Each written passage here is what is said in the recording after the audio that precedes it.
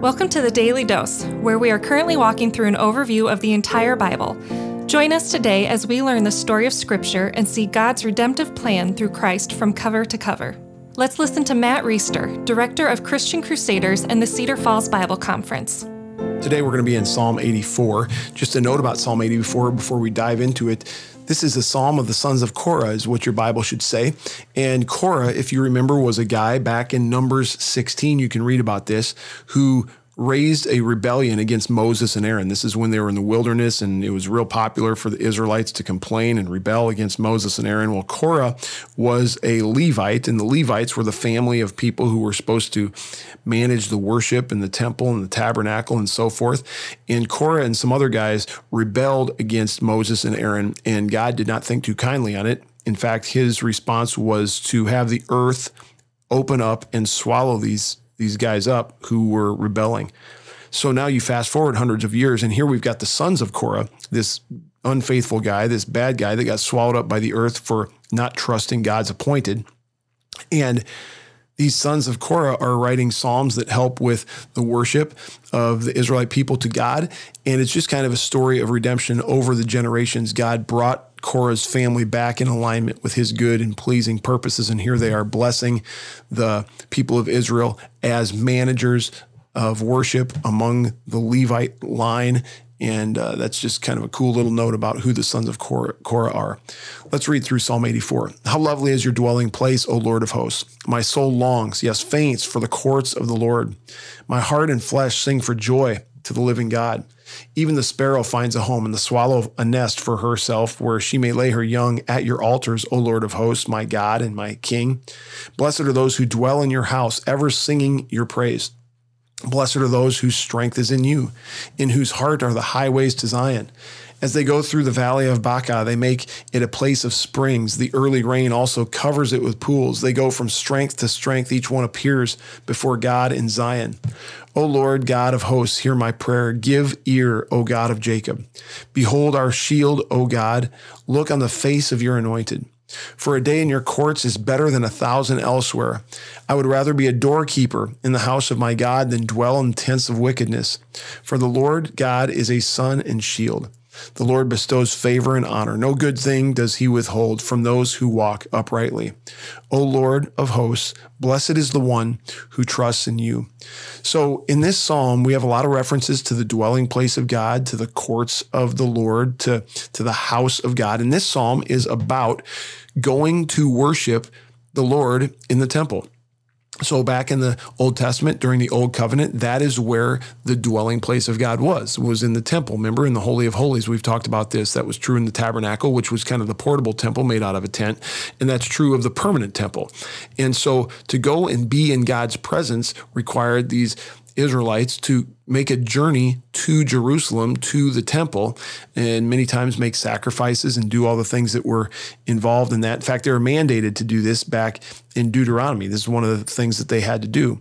And so this is talking about what a privilege, what a glorious opportunity it is to be able to go to the temple and be in the presence of the Lord. And I want to talk about verse 5 here for a second. It says, blessed are those whose strength is in you, in whose heart are the highways to Zion. So this is saying, blessed are those in whose heart are the highways of Zion. In other words, the paths that are taken to get to Jerusalem, to Zion, to be at the temple and worship God, those highways, those paths, it's in the people's hearts to do it. This isn't just an obligation that they're going through because that's what they're supposed to do as they were commanded by Deuteronomy, but this is the desire of their heart. This is a genuine intent. And whether it's the Old Covenant or the New Covenant, the Lord is still a fan of genuine hearts. Not obligatory hearts, not hearts that are just kind of checking the box or going through the motions. We've gone through this coronavirus time. It's been really interesting because people haven't been able to go to church. And so one of the things that's happened is I think the Lord is kind of weeding out who is really in their heart wanting to worship me and who is just checking the box. The people who are checking the box probably haven't been doing a whole lot for the last several months while they've been sitting home. And the people who genuinely want to worship the Lord are finding ways to worship the Lord, even though they maybe can't get get to church the way that they used to. One of the great things that serves those people is the radio program that we broadcast every week, the Christian Crusaders broadcast. And so anyway, where is your heart? Where is my heart? I can tell you historically, there have been times when I've certainly been going through the motions in worship, and God doesn't want that. God wants us to have genuine, engaged hearts that want to be worshiping him, whether that's Old Testament or New Covenant. Let's jump down to verse 10. This is one of my favorite verses. It's a lyric for a popular song. I'm going to link in the notes, the episode notes. You can check that out. Better is one day in your courts than 1,000 elsewhere. I'd rather be a doorkeeper in the house of my God than dwell in the tents of wickedness. And we have to ask the question, in the Old Testament, we understand what it meant to be in his courts or in his house. It meant go to the temple, like we've said. But in the New Testament, in the New Covenant, after Jesus Christ, what does it mean to be in the courts of God or in the house of God? Well, I think it means that if we are in relationship with Christ, Scripture says that we are the dwelling place of God. Scripture says that the Holy Spirit has come to dwell in us, those of us who trust Jesus Christ, who have been redeemed, whose sin has been covered by the righteousness of Christ through faith in his death and his resurrection. And so I think sometimes we have this idea that the house of God or the courts of God are still the local church. And I think obviously there's value in the local church, but it's just not where God's dwelling place is only at. I remember as a kid being told you can't run in God's house or all these different rules because this is God's house. Well, it's probably a good thing to respect churches and be reverent to God, but God's presence is not stuck in a location anymore. God's presence is wherever people are who trust Jesus Christ. So that could be me individually as I trust Christ and the Lord dwells in me as through his Spirit. That could be a community of believers, a group of people who trust Christ and the Lord dwells in that group of people. So do you believe that it is better to spend one day in that reality, the reality of trusting Christ or being with people who trust Christ? It's better to be in that reality than to be in any other reality. And I hope you do. Lord, thank you for this great psalm.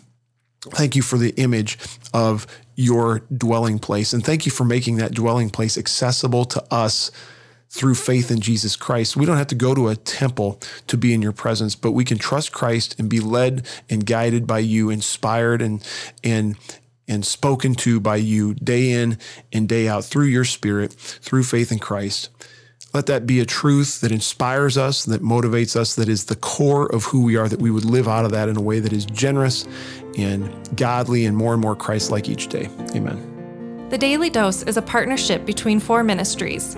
First is Christian Crusaders, where you can find weekly 30-minute worship services at christiancrusaders.org, and where you can hear engaging interviews and other content on one of our 3 podcasts.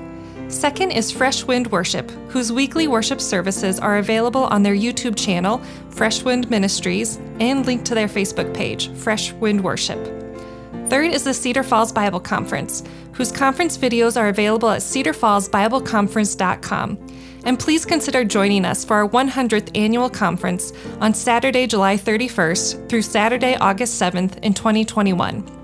If you or someone you know could benefit from an anonymous online Christian mentor, please visit issuesiface.com, which is provided by Power to Change Digital Strategies, our 4th partnering ministry. Please subscribe to this podcast, leave a 5-star review, and prayerfully consider financially supporting one of our partnering ministries. And check our episode notes for links and more details. Thank you for listening, and may God richly bless you.